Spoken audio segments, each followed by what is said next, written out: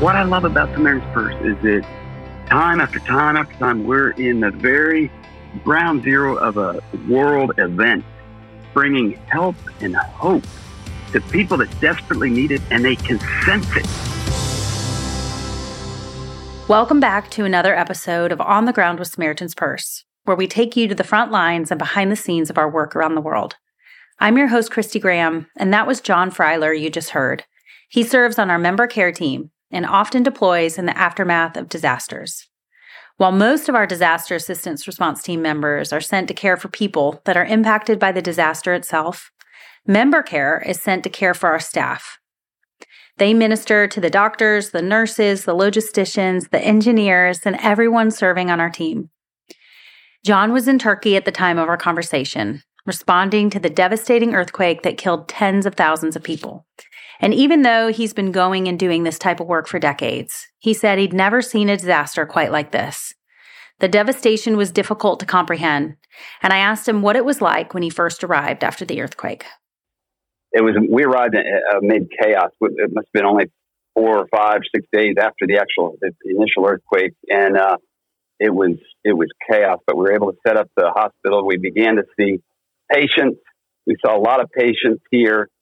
Typical injuries, crush injuries, fractures, those type of things. We also saw just regular patients that had, they were diabetic, needed their medicines, that they had been in their house and they couldn't go back to their house and all that kind of stuff. So we saw both. And then we started to get in a rhythm until about 2 days ago when we experienced this aftershock, a 6.4 aftershock earthquake hit right here in Antakya. And it was right below us, probably 6 miles below us. Oh my gosh. And we've always felt these aftershocks, and then it began to shake, and then harder and harder and harder. It wouldn't stop.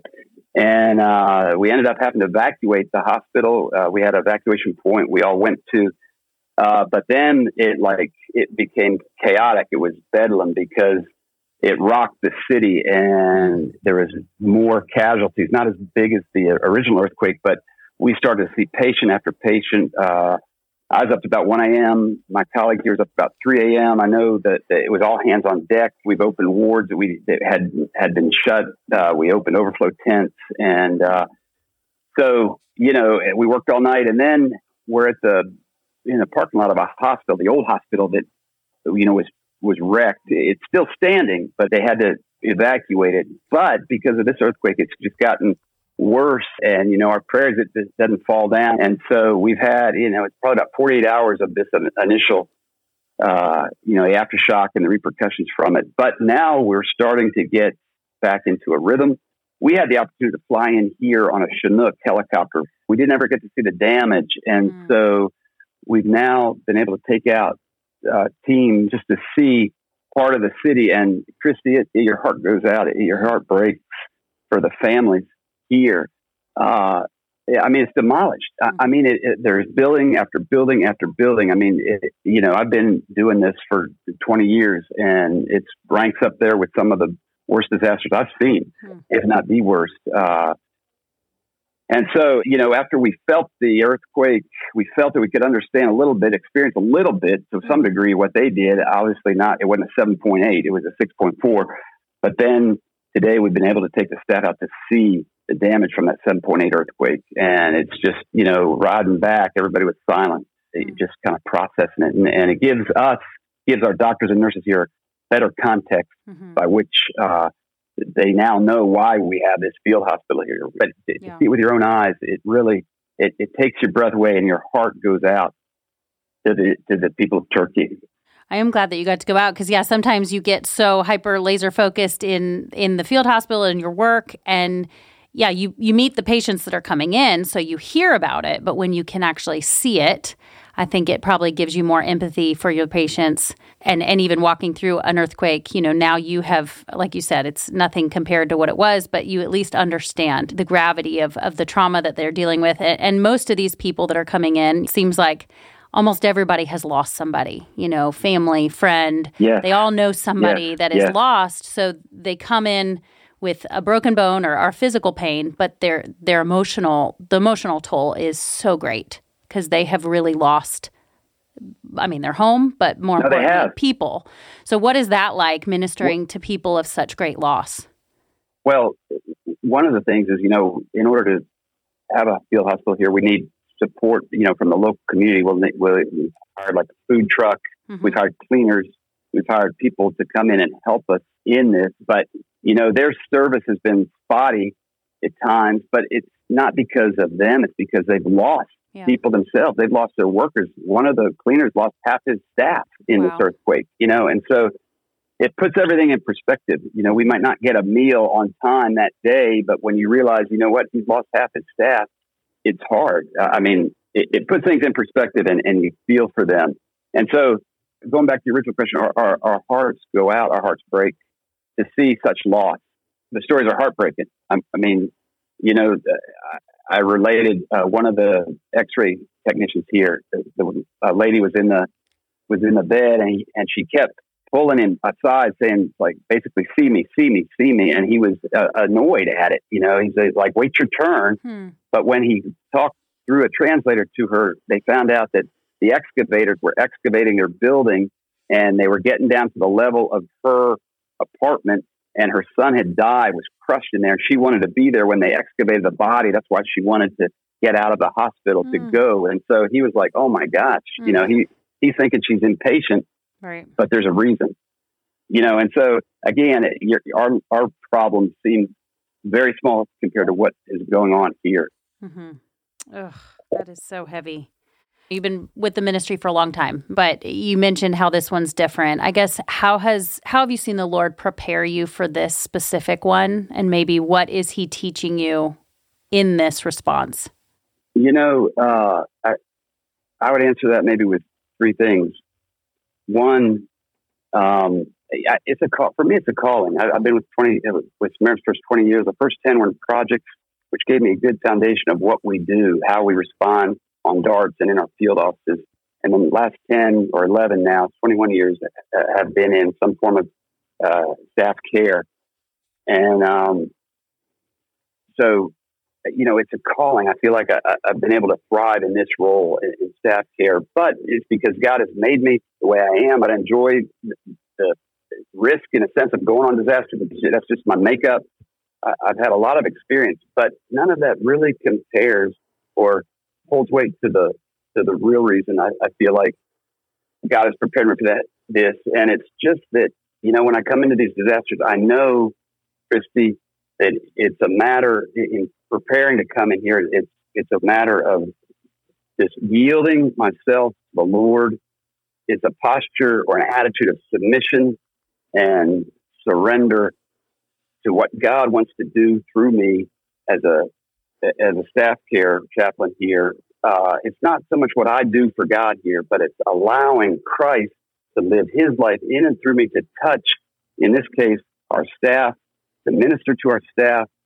And as long as I'm yielded to God, as long as I'm surrendered, abiding, trusting, and allowing the Holy Spirit to do his work and minister through me, then I feel like I can minister successfully to our staff, because it's not me doing it. Mm-hmm. This isn't about me. It's about being yielded to Christ who's in me. Christy, it was 3 years ago when I really began to understand that Jesus saved us, not so that we could work for him, but so he saved us so he could live his life in us and through us to touch others.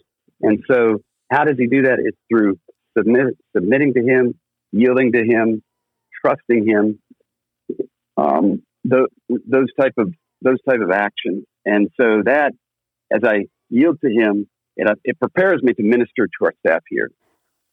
I love it seems like your last two responses, you shared in devotions, and God had prepared your heart for exactly what you needed before the trip. And so that's why I just wanted to hear, I think he seems to prepare your heart, because you're supporting our staff primarily, which is a heavy load, but you also do interact with patients. And so you're, like you said, you're taking on their burdens. And so God seems to truly prepare you exactly for what you need before a response, and then throughout, so that you can overflow. Because you mentioned, you're dead tired, you're running on fumes, but it seems like you're joyful because you're surrendered and you're responding with his power.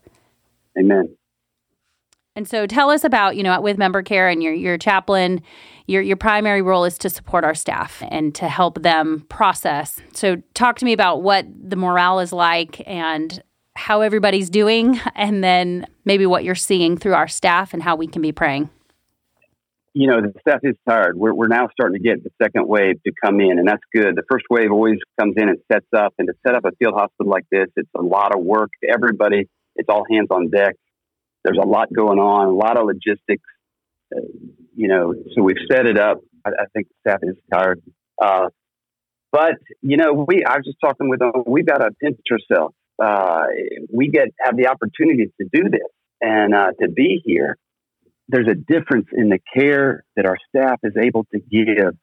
And I believe the Turkish people see that, and they comment that, thank you for the love you show, the genuine love and care that our staff are giving to these patients. I believe this hospital is providing extraordinary care, and the Turkish people see it and appreciate it. And even one lady was treated and then brought her son back because of the care. She sees the love from our doctors and nurses. And so, again, we can concentrate on the minutia or step back and see the big picture. And when we step back and see the big picture of how God is moving and working in this situation, it's an encouragement to all of us. It's an encouragement to our staff. Again, we have our second wave, and everything's been set up. They come in with fresh legs, fresh arms. And so that'll be good. But I think overall, our staff morale is high. Again, it's an opportunity to go, and we're grateful for it. And then to be a part, what I love about Samaritan's Purse is that time after time after time, we're in the very ground zero of a world event, bringing help and hope to people that desperately need it, and they can sense it. It's like a light out there. You can't hide it. They see it, and they sense it. They say it's the love and care of our doctors and nurses. And so because of that, we feel like, we're doing what we're called to do. And so we're grateful for it. That's great to hear. And you mentioned, the mom bringing her son back. You're earning the right by the good work, and the excellent care, but more so the love, and I just think of the memory verse, John 13:35, by this people will know that you are my disciples if you love one another. The way that we love demonstrates, we are God's hands and feet. And so I love hearing that they see a difference in us. They see a light. They see something different. And what is that like to minister to people with a different language? You can't speak directly to them, but yet they're seeing something in us and are drawn to it. Yeah. What is that like? Well, it's encouraging. It's like, what's it say? You don't hide your light under a bushel, but let it shine, right? And it is shining. It's shining bright here in Turkey. And it's an encouragement. It's fantastic. And that's why we do what we do. And that's why these doctors and nurses do what they do. And so really, the love of God being displayed here in action is wonderful. And it's making a difference. Love really makes a difference. And they see it and they come back to it. And I imagine, you said, it's hard because of so much loss in the community. It's hard to get meals, help, work. I'm sure there's been a lot of lack in this response and delay. Can you share a story or an example of a time where there was a huge lack and you guys couldn't physically do something, but God interceded or provided what you needed? Yes, we've seen God provide. Okay, so just real quickly, we had, and it is what it is, but we had a lack of getting toilets here. And, you've got 100 people and we need to go to the restroom, right? And so, and they did provide toilets. We finally got a toilet, one toilet for men and one toilet for the women. Wow. And they, but the toilets, they're not Western style toilets that you and I are used to. They're more of they're kind of like a squatty toilet. But there was a fella that came and, when he saw this earthquake, and he said he wanted to help. And so he brought down it was a camper full of toilets. Really? And he brought it to our camp, and he said, if you guys will clean it then you can use them. And so for the first week, we actually had Western toilets, that were there. And we didn't contract him. He just provided it for our staff. They were clean. And I know that sounds funny, but God provided for us, even in that, and so we were grateful for that first week so that we could, until we could finally get up, get some other trailers in here, build some toilets ourselves and and we're in a much better situation now. But until then, he was there with his camper. And so I know it's a bit of a funny example, but God provided even in that. And I'm telling you, you talk about staff care. I do staff care. That is staff care. It's a morale booster.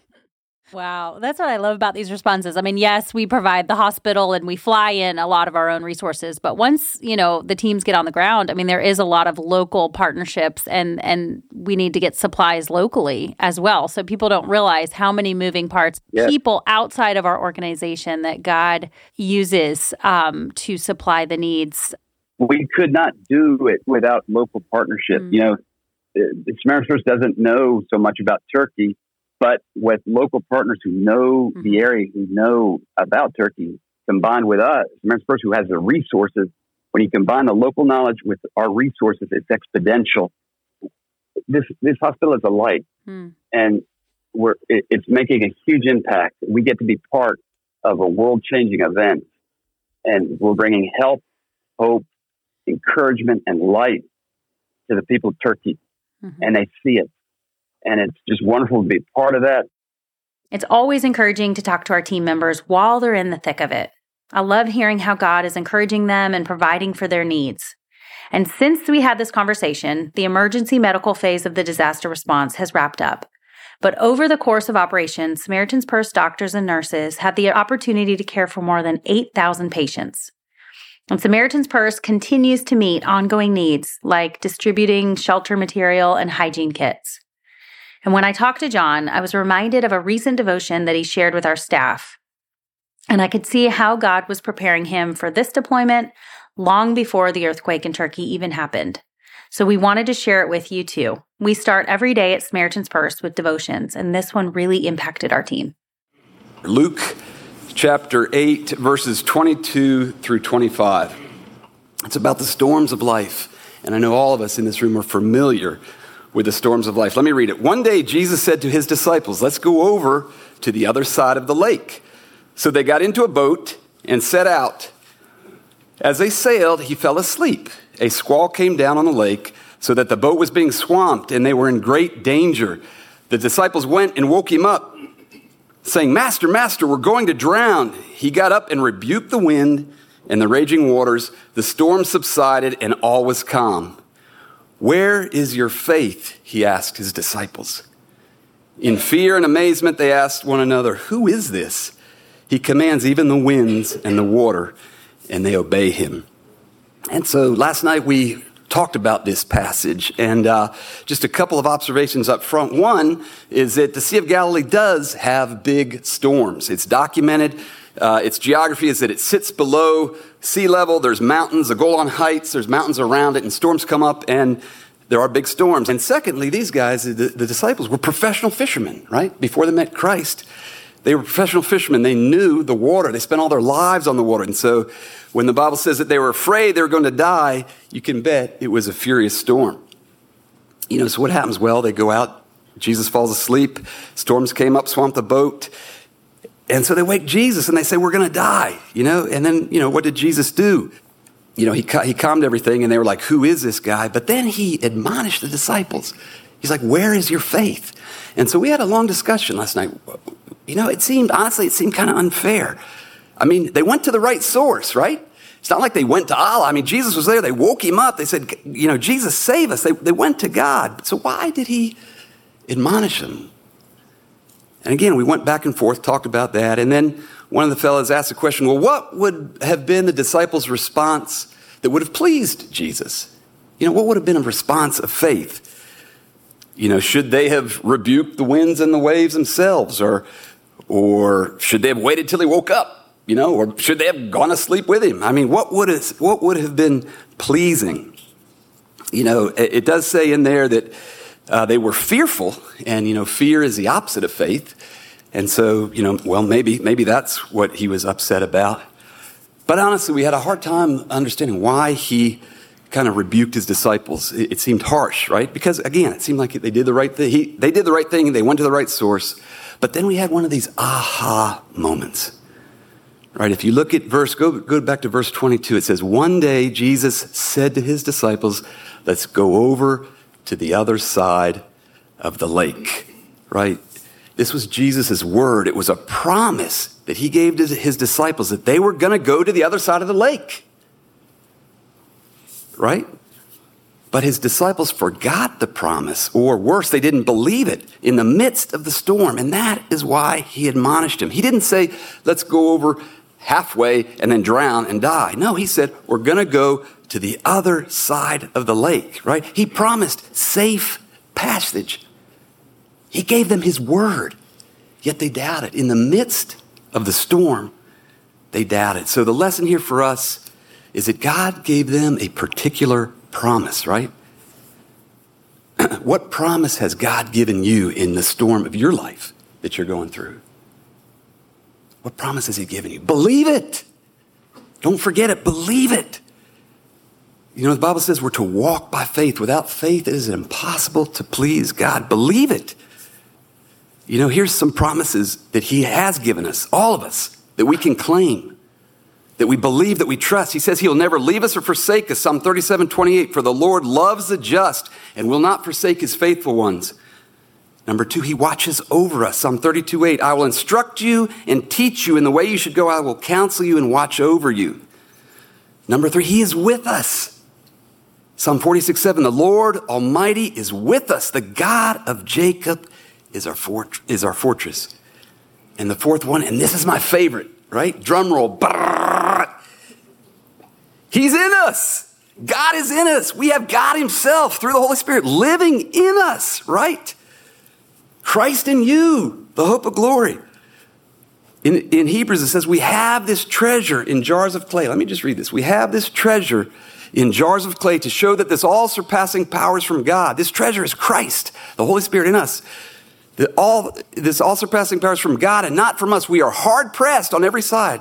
We are. In every trial we go through, we're hard-pressed on every side, but not crushed. Perplexed, but not in despair. Persecuted, but not abandoned. Struck down, but not destroyed. We always carry around in our body the death of Jesus so that the life of Jesus may be revealed in our body. That's what he wants to do, live in us and through us. Amen. He's with us, but he's in us. I love this quote. All the worry and fret of God's children would end if their eyes were open to see the greatness of the treasure hid in their hearts. Do you know there are resources enough in your own heart to meet the demand of every circumstance or every trial in which you find yourself? Do you know there is power enough to move the city in which you live? Do you know there is power enough to shake the universe? Let me tell you once more, and I say it with utmost reverence. You who have been born again of the Spirit of God, you carry God in your heart. Amen. The resurrection power of Jesus Christ is here, is in us. Believe it, especially as you go through these storms, because we're all going through them. All right, and finally, let me just close in this. One more observation.